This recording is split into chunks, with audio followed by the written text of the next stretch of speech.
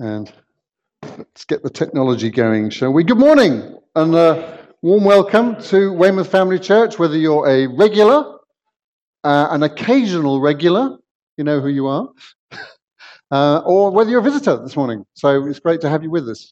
Thank you for joining us just now. My name's Andrew Knowles. I'm part of the church here, and I'm preaching this morning. Are we working? Let's try this.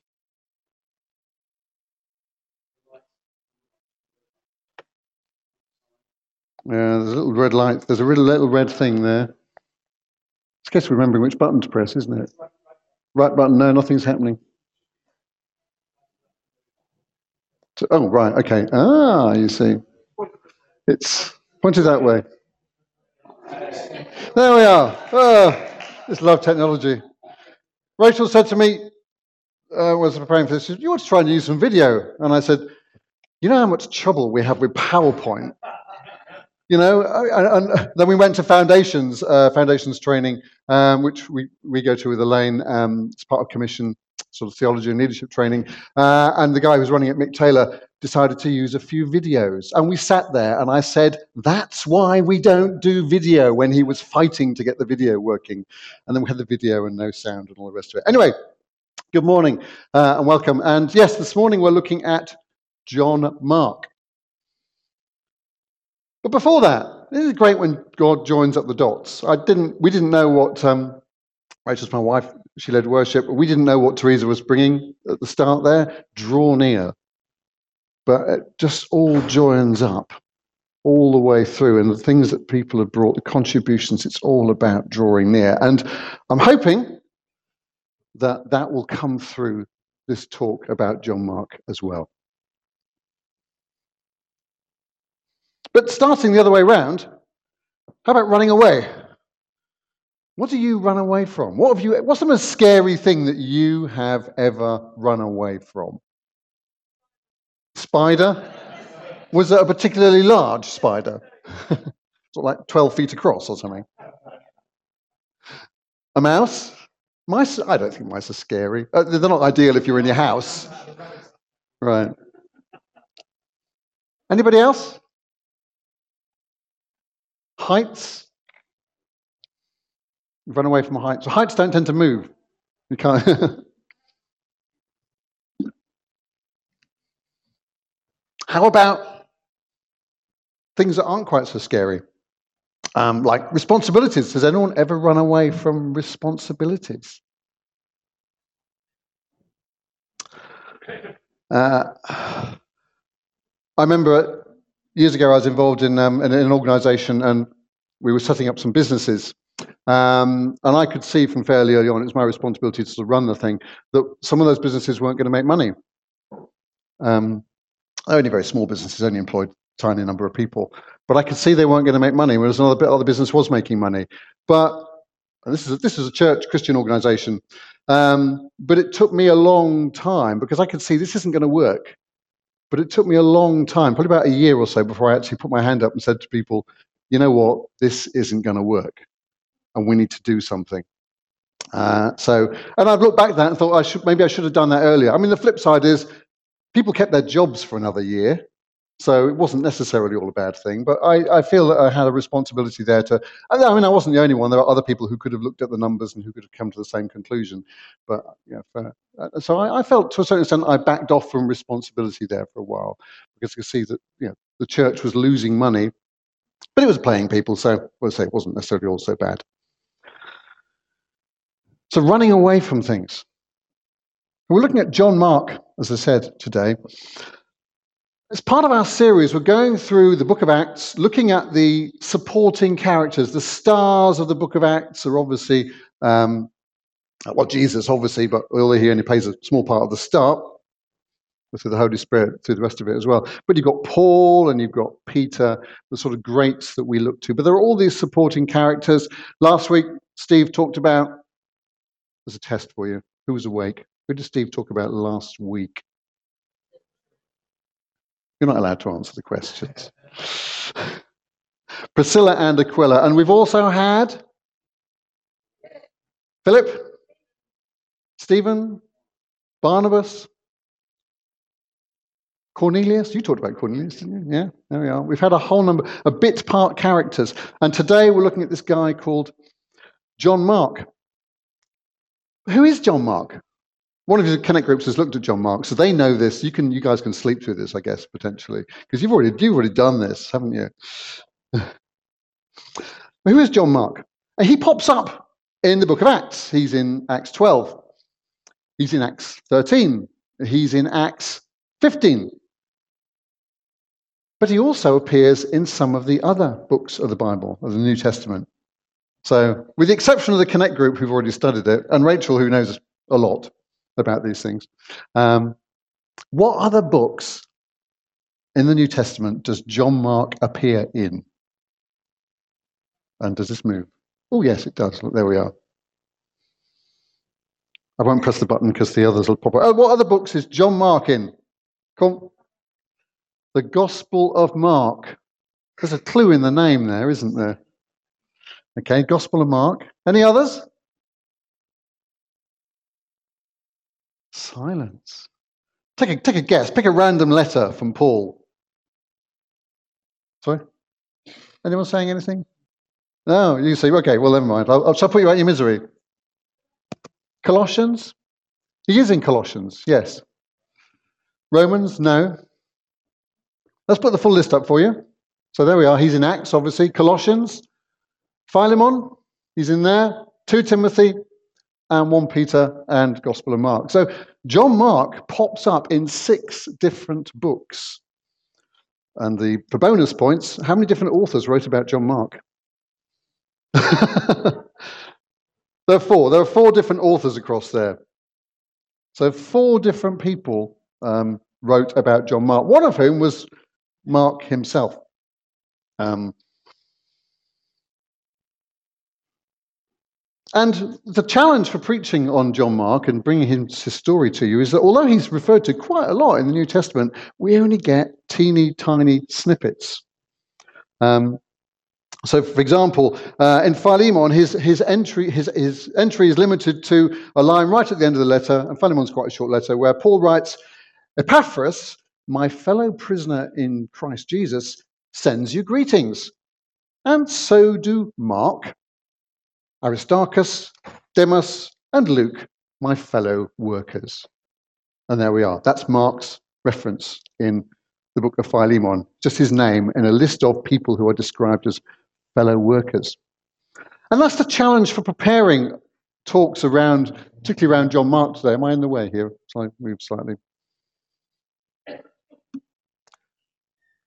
Now, as you know, most of you know, we are, as a church, we're part of the family of churches called Commission, hence the banner up there with the Commission mission statement. And Commission is committed to Bible-based preaching. Well, of course, we probably take it for granted that our preaching is Bible-based because many of us have been in churches like this for a long time. But I've certainly been in churches where I need a table this side, really. I'm getting instructions from the front here. I've been in churches where the preaching has been, say Bible-based would be stretching it. I mean, I've heard a preacher, I think, at least once in one church where the Bible just wasn't, and Jesus and God and things weren't mentioned at all. I think it was a preach about King Charles I or something, which I thought,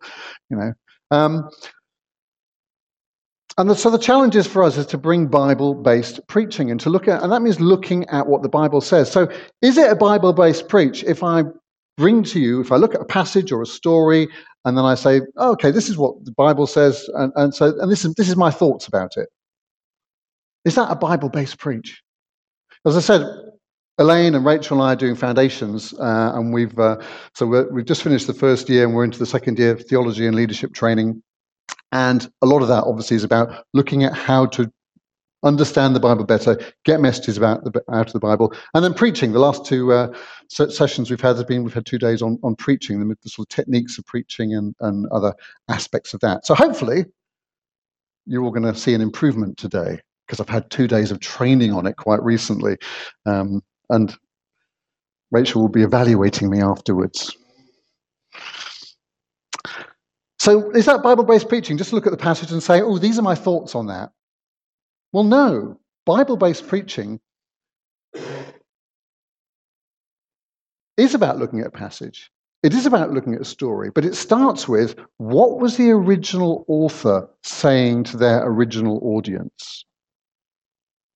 And then, what biblical principles can we draw out of that to apply to us today? The meaning of the Bible doesn't change.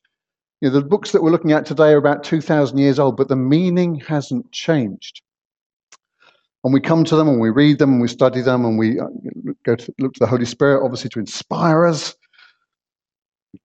So we draw out what God wants to say to us today through his word. And that's a challenge when, although there are quite a lot of references to John Mark, they're not necessarily very detailed. In fact, that one that I read to you just now from Philemon was really quite limited, wasn't it? It was just his name. I mean, what message can we draw out of his name being mentioned?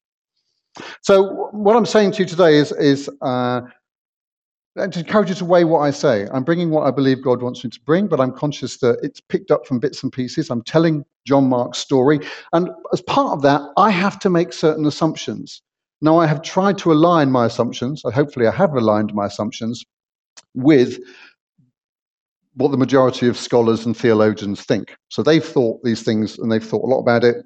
So I'll be aligning myself with those. For example, we had the list of books up just now, and there's 6 different books that mention John Mark. Can we be absolutely sure that they're all mentioning the same person? Mark was not exactly an unusual name. No, we can't be absolutely sure. Can we be absolutely certain that the Gospel of Mark, was written by the same John Mark we're going to talk about in Acts? No, we cannot be absolutely sure about that. So I have to sort of bring that caveat as I bring this morning. So as a general rule, most people accept that probably was the same John Mark through, but you need to know that that's not necessarily the case. But the principles I want to draw out, I'm hoping are trusting or in line with Scripture and will inspire us and encourage us.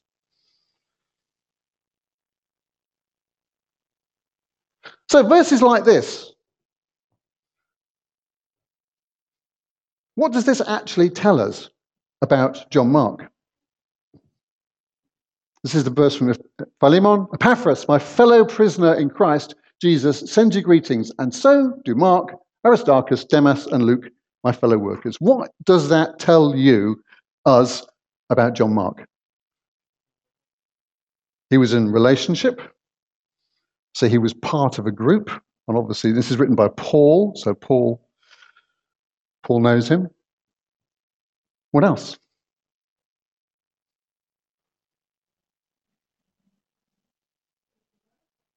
He was a worker.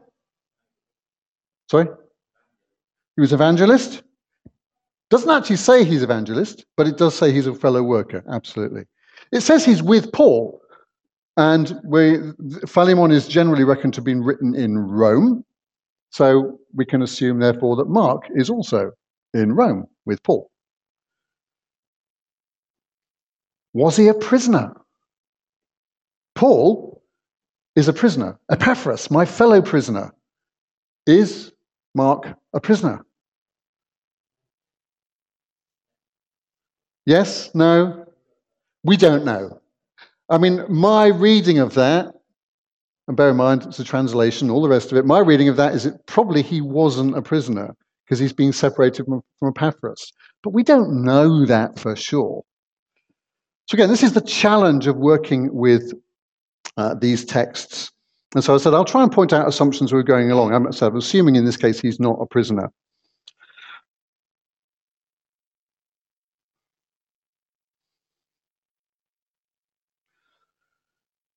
So as we walk through the story of John Mark's life, I'm going to start in, perhaps unsurprisingly, maybe surprisingly, in the book of Mark itself. I said, I'm assuming that this is written by John Mark, the same John Mark. And the screen here should actually, if it faced me, I could see it. And then I wouldn't have to keep wandering looking at that one. So this is from Mark 14. We're in the Garden of Gethsemane. Jesus is coming to the end of his ministry on earth. He's with his disciples. They've been praying in the garden. He knows that the authorities want to arrest him. And just as they've prayed, then he sees Judas coming towards him. Here comes my betrayer, says Jesus, just in the verse just before this. Just as he was speaking, Judas, one of the 12, appeared. With him was a crowd armed with swords and clubs, sent from the chief priests, the teachers of the law, and the elders. Now the betrayer had arranged a signal with them. The one I kiss is the man. Arrest him and lead him away under guard. Going at once to Jesus, Judas said, Rabbi, and kissed him. The men seized Jesus and arrested him. Then one of those standing near drew his sword and struck the servant of the high priest, cutting off his ear. Must have been quite a sharp sword to do that. Am I leading rebellion, said Jesus, that you have come out with swords and clubs to capture me? Every day I was with you, teaching in the temple courts, and you did not arrest me, but the scriptures must be fulfilled. Jesus knew this was going to happen. Then everyone deserted him and fled. A young man wearing nothing but a linen garment was following Jesus. When they seized him, he fled naked, leaving his garment behind. So we have an odd verse, that last one. We have the story of Jesus being arrested in the Garden of Gethsemane. The story is repeated in the other Gospels. And then you've got this one line about this young man who was following Jesus and fled. And that line is not repeated in any other Gospel. What's that telling us? What is the author of Mark telling his readers when he writes that, do you think?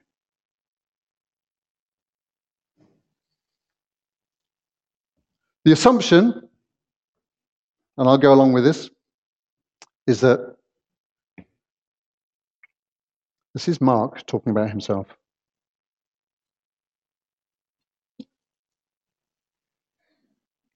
What he's saying is, I was there.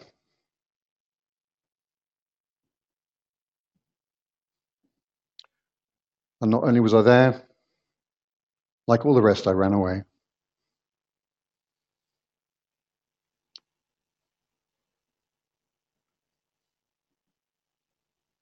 Let's move on.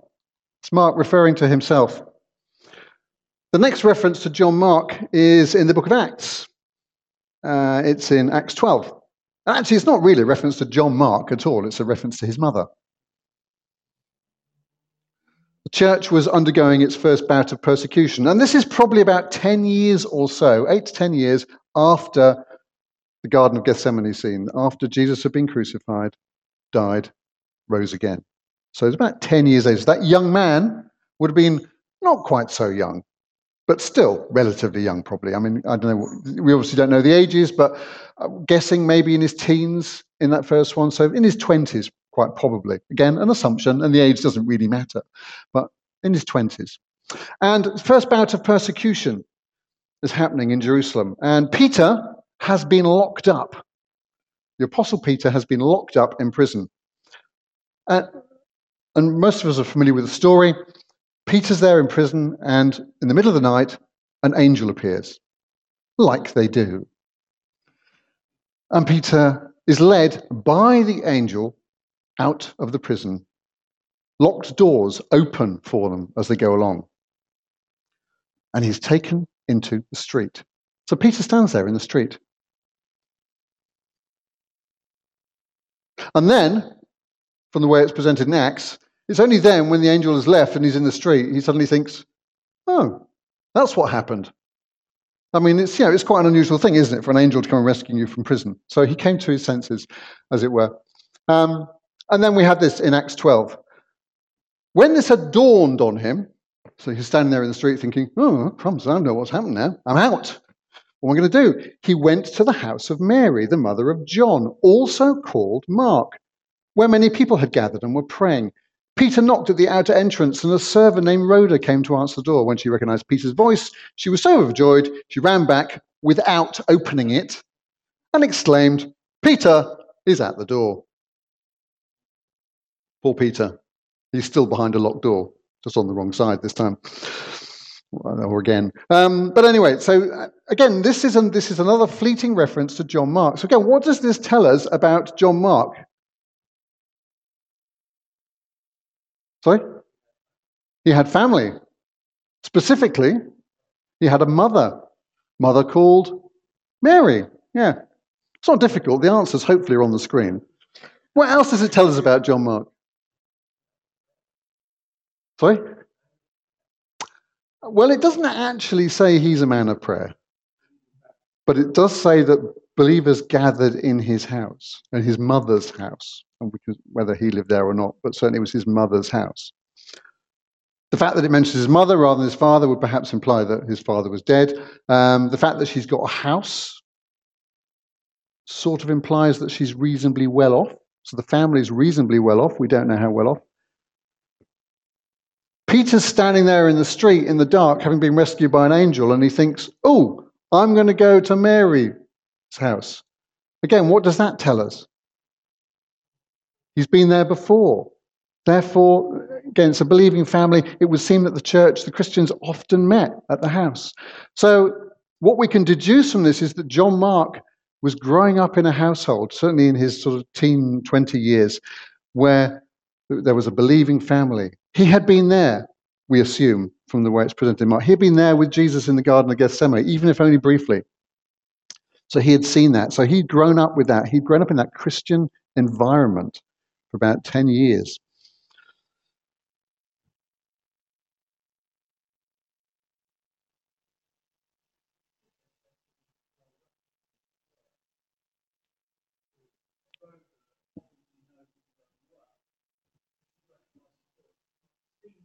That's Peter we're talking about.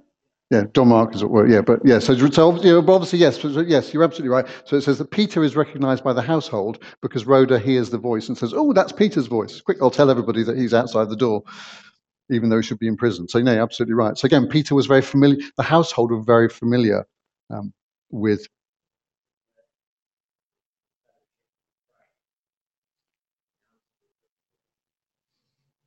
Yeah, absolutely. They were praying for him. So let's just look at the next reference. And the next reference is at the end of chapter 12, and I'm not going to put all of these up on the board.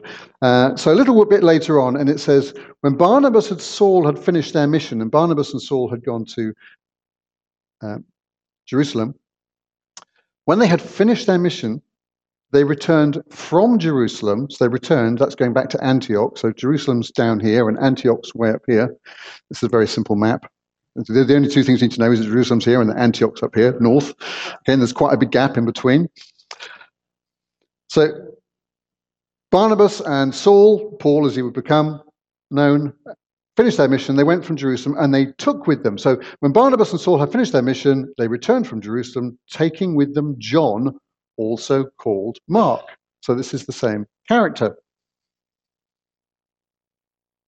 Because in the previous verse, it also talked about John, also called Mark. We won't get into the issue of why he's got two names. It's fine. It's quite usual in the time. So John Mark went with Barnabas and Saul, up to Antioch. He seems to have been their assistant. Now, we don't know how long Barnabas and Paul spent in Antioch before they then set off on the next journey, and they also took him with them there. But there was a period of time, and that period of time, from all the stuff I've seen, would probably be a few years. So it seems likely that Barnabas and Saul were working in Antioch for a number of years with John Mark as their assistant, supporting them. So he's come out of this Christian household, and he's now in the thick of it with Barnabas and Saul in Antioch, evangelizing, helping to build the church. He's there on the front line being an assistant.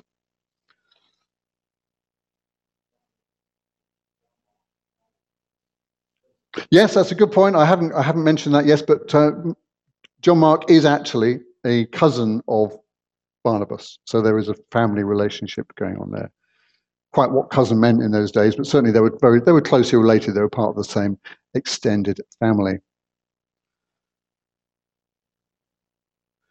So in Acts 13, it talks about Barnabas and Saul, and it says the two of them, sent on their way by the Holy Spirit, went down to Seleucia and sailed from there to Cyprus. So they went off to Cyprus. Anyone ever been? I've never been to Cyprus.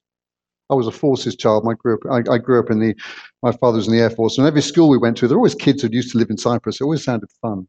But yeah, anyone know Cyprus? I don't know Cyprus at all. Yeah. So, but they weren't going there on holiday. Obviously, they were going there on a mission trip to start establishing churches. So the two of them, say Acts 13, the two of them sent on their way by the Holy Spirit, that's Saul and Barnabas, went down to Seleucia and sailed from there to Cyprus. When they arrived in Salamis, they proclaimed the word of God in the Jewish synagogues. John was with them as their helper. So John is continuing on this. So where are we? There we are. There's a travel picture. Just changing them. You've got something else to look at rather than me. So they're sailing off to Cyprus. And John Mark is their helper. And as has been noted, absolutely, yes, John Mark is related to Barnabas. He is a family member. And on Cyprus, they go to the various different synagogues around the island. And John Mark gets to witness Saul and Barnabas in action. He's seen them working in Antioch. Now he's seeing them in action in the field, as it were, in Cyprus, going around from one synagogue to the other, preaching the gospel. And they get to the other end of the island and they meet a chap called Elymas. He's a Jewish sorcerer. And Paul prophesies blindness over him and he loses his sight. And that helps the proconsul, the local ruler, come to faith in Jesus. So John Mark is a witness to all of this. He's seeing all this exciting stuff happening. He's seeing the Holy Spirit making a difference in people's lives. He's seeing church built and established. He's working with Paul and Barnabas first. I mean, who wouldn't want to work with Paul and Barnabas firsthand? Yeah. We look back, obviously, with the benefit of history, but that must have been an amazing time. And then Paul and Barnabas leave Cyprus, and they also leave Mark, or more specifically, Mark leaves them. A few verses further down in Acts 13, it says, from Paphos, Paul and his companions sailed to Perga in Pamphylia, where John left them and returned to Jerusalem. So John Mark, who was brought up in Jerusalem, went to Antioch, went to Cyprus with them, and then went off home to Jerusalem. Why did he do that? We have no idea why John Mark left Paul and Barnabas. All that we know is that he did. It was recorded in the book of Acts. Did he have a problem? I don't know. There's no evidence. Sorry? Oh, that comes a bit later on, yes. But so why he left, we have no idea. Well, he probably wasn't homesick because he'd already been in Antioch for a good while. But was he just tired? Did he find the traveling lifestyle didn't suit him, this going from place to place? Did he have some sort of disagreement with others in the party? Did he get a message from his mother from home saying you need to come home because, I don't know, your mother's ill or something like that? We have no idea why John Mark left them. What we do know from a little bit later on is that Paul wasn't very impressed. And Paul considered him to have deserted them. So whatever the reason, it wasn't a good enough reason for Paul. He was unhappy with it. A bit later on, we look at Acts 15. And this is where Paul and Barnabas have finished their first journey. They've gone back to Antioch. They've been in Antioch for a year or two. And then, sometime later, Paul said to Barnabas, let us go back to Cyprus and visit the believers in all the towns where we preach the word of the Lord and see how they were doing. But not just Cyprus, because they went to other places as well. Barnabas wanted to take John, also called Mark, with them. But Paul did not think it was wise to take him because he had deserted them in Pamphylia and had not continued with them in the work. So Paul certainly considered that John Mark had run away from the task. He had backed out. He had deserted. And that caused a disagreement. I mean, it's quite a serious disagreement. I mean, how do you think John Mark felt when he reflected on this and thought, what I've done, I ran away from them. Then they wanted me to, Barnabas wanted me to come back and help, but Paul said no. And that's caused a rift between these two leaders, this great partnership. Barnabas and Paul, all of a sudden, is ripped apart by what John Mark had done.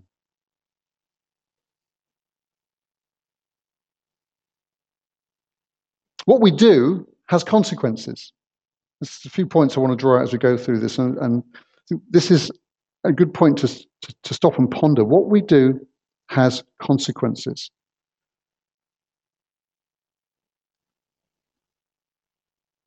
Sorry, I didn't put that part of the verse up, did I? Did I not read that bit?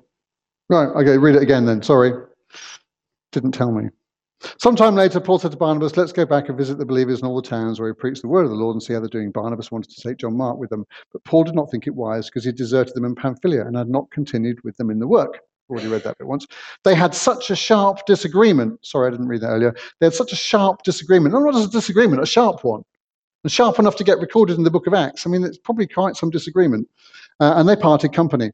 Barnabas took Mark and sailed for Cyprus, but Paul took Silas and left, commended by the believers by the grace of the Lord. He went through Syria and Cilicia, strengthening the churches. Sharp disagreement, as I was saying. Separation. Well, you could look at the positive and say, well, you know what? There was going to be one missionary trip, and now there's two happening simultaneously. So look at the good. It's not all bad.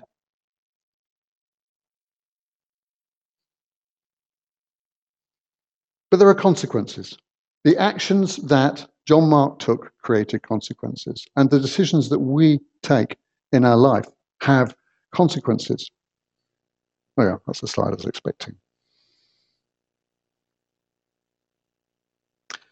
What I decide has ramifications. It has consequences. How many decisions do you make every day, by the way? Do you know how many decisions you make every day? If you Google it, because Google's right, obviously, it says 35,000 decisions per day, which apparently is about once every 2 seconds of being awake.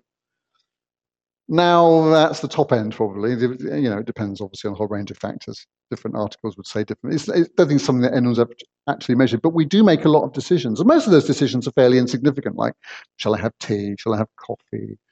Shall I have that biscuit, or should I, not have that biscuit? Some of the decisions are harder, obviously. And it's important that we seek God in our major decisions. And some of the decisions that I've made in my life, one of the decisions that I made a few years back. I mean, I'm a big fan of computer games. Looking at most of you, you probably don't play computer games, so maybe you don't get that. But you're probably a big fan of other things. I don't know, soap operas or books or fishing or whatever. We all have different things.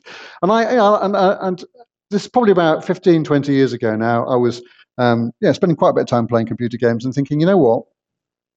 When I look back at my life, do I want to be known for being really good at Age of Empires or whatever computer game it was at the time? Or do I want to be known for something else? And I had to make a decision. And that decision, I like doing this, and it's okay to do it a little bit, but actually, you know what? I'll never be good at playing computer games because I don't put the time in. I just dabble in them a little bit now because it's more important. There are other things that are more important. And that's a decision. That's a conscious decision that I had to make. So our decisions have consequences. And obviously we can make decisions which don't have such positive consequences. Anyone from the Bible who made decisions that didn't have good consequences? Just about all of them? Yeah. Yeah. So Ruth's decisions have pretty good consequences, I think. Sorry? Judas. Well, Judas is a fairly, yeah. I mean, the sort of thing like King David, who was a man of God, and who God commended, and even he made bad decisions, committing adultery and having somebody's husband murdered, and that had consequences. He lost his son as a result of that. So decisions have consequences, and you can't unmake decisions. So John Mark had to live with that for the rest of his life. In the early letter of Philemon, it listed John Mark, and it also listed Luke. Luke wrote the book of Acts, and John Mark wrote the Gospel of Mark, obviously, and I just fanciful, but think one day, they're sitting there in Rome and think, doing whatever they were doing, and you know what, Luke, someone needs to write all this stuff down. We're busy building church. We're doing all of this excellent stuff. Someone needs to make a record of this. And Luke, you're a doctor. You're well educated. You're going to write it down. And Luke goes, yeah, I could do that. I could write a couple of books, couldn't I? I could call one of them, you know how it goes. He wrote the Gospel of Luke, and then he wrote the Book of Acts. But you know what, says Luke to John Mark, I'm going to have to tell them what happened in Cyprus and what that did to Paul and Barnabas. And this is me being entirely speculative, but I just like to think of it like that. These guys knew each other. As it was, Mark actually wrote his gospel probably way before Luke wrote his. But there are consequences to our actions, and John Mark had to live with the consequences. But that's not the end of John Mark's story. Where are we next? Okay. John Mark continues, and he pops up in all those other letters. Remember the other books that we talked about? And in Philemon, what did Paul call John Mark, or Mark, in the Philemon? My fellow worker. So this is Paul, who said, I don't want anything to do with John Mark on this trip because he deserted us. A few years later, probably 5 or 10 years later, writing down in a letter, Mark is one of my fellow workers. And again, in Colossians he writes, my fellow prisoner Aristarchus sends you his greetings. So probably the same Aristarchus as was in Philemon, as does Mark, the cousin of Barnabas. You have received instructions about him. If he comes to you, welcome him. I don't think we have a record of those instructions. I couldn't think of anywhere where there was a record of instructions, but certainly Paul. So again, Paul is thinking highly of Mark here. And in Paul's very last letter to Timothy, written probably not that long before he was executed, he writes to Timothy, do your best to come quickly, for Demas, he who loved the world, has deserted me and gone to Thessalonica. Just a quick deviation there. Demas was mentioned back in Philemon. Demas was one of the ones who was listed as a fellow worker. Now in 2 Timothy, he's gone a different direction. He loved the world and has deserted me. But he also says, Crescens has gone to Galatia, Titus has Dalmatia, only Luke is with me. Get Mark and bring him with you because he's helpful to me in ministry. So Mark's not with Paul, but Paul wants him to come to him. So there's lots of positive references. So John Mark has gone from being the deserter to the one who Paul is writing positively about. And the last reference is in 1 Peter. This is Peter. Peter writes in his letter, right to the end of the letter, he says, he describes Mark as his son. He's probably not meaning physical son in that context. It's meaning his spiritual son. So Peter is being very positive about John Mark. So John Mark has gone on this journey. And it would seem that John Mark persevered. He had a wobble. He had 2 wobbles. If you go back to the Gospel of Mark, and he's there in the Garden of Gethsemane, and he runs away like the rest of them, it's a wobble. He goes with Paul and Barnabas to Cyprus, and then goes off home for some reason, and Paul is not impressed. We can assume it's a wobble of some sort. He's messed up. But he perseveres, he comes back. And that's where I want to finish with, really, for us all today, is persevering in the journey that God has got for us, even if we get it wrong, even if we fall down, and we all fall down, don't we? We all make mistakes. I'm sure we've all looked back at decisions we've made and thought, I wish I hadn't decided that. I wish I hadn't done that. But you know what? God takes those things and he uses them, as in the story of John Mark. Suddenly you've got 2 missionary journeys rather than 1. That's not a reason for making bad decisions, but God can work through those things. God continually molds us. And finally, what are we running away from right now? We talked about running away. We talked about drawing near. Draw near, says Jesus. The traffic lights are beeping. Draw near. But how easy is it to want to run away?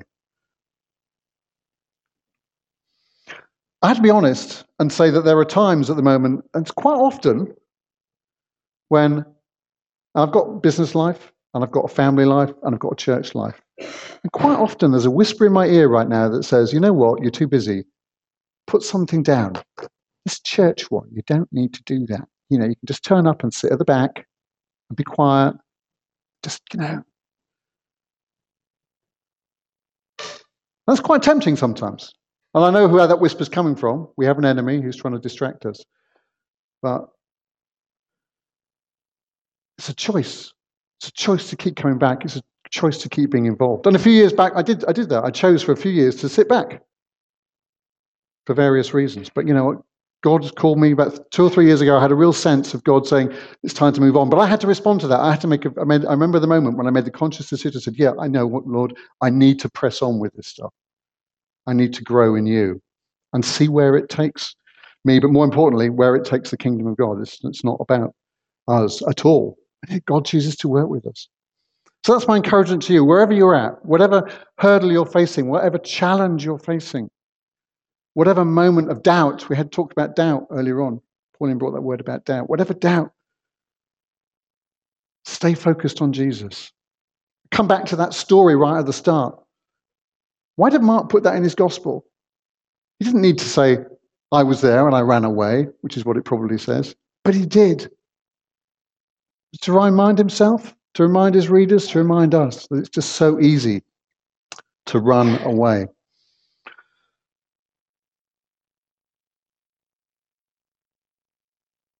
So that's my challenge.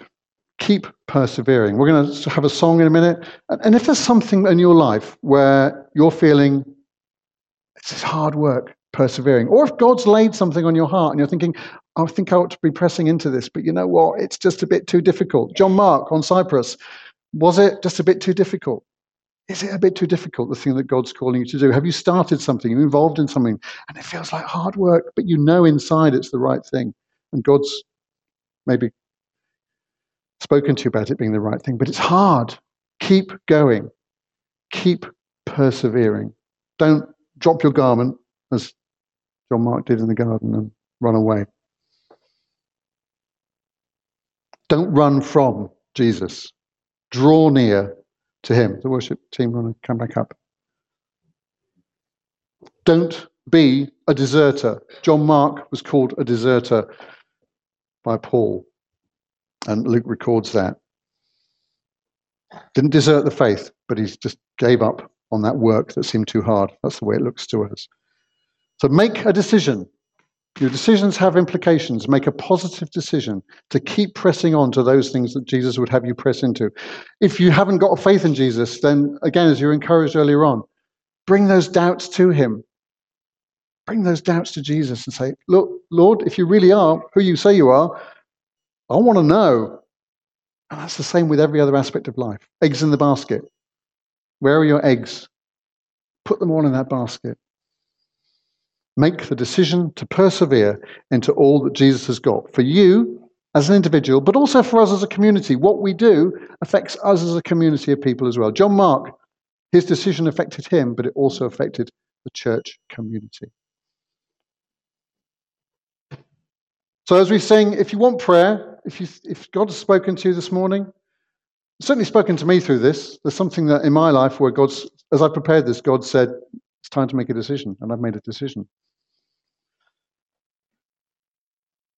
So if you're struggling with something, persevering in something and finding it hard, if you feel you've failed, if there's that thing inside you says, I let God down, I let a friend down, any of those things, and you'd like prayer, and prayer is always the best thing, then I encourage you to maybe come forward as we sing, or certainly come at the end. I and some of the others will pray for you. Don't run from Jesus. Don't be a deserter. Keep persevering into what he has for you and what he has for us.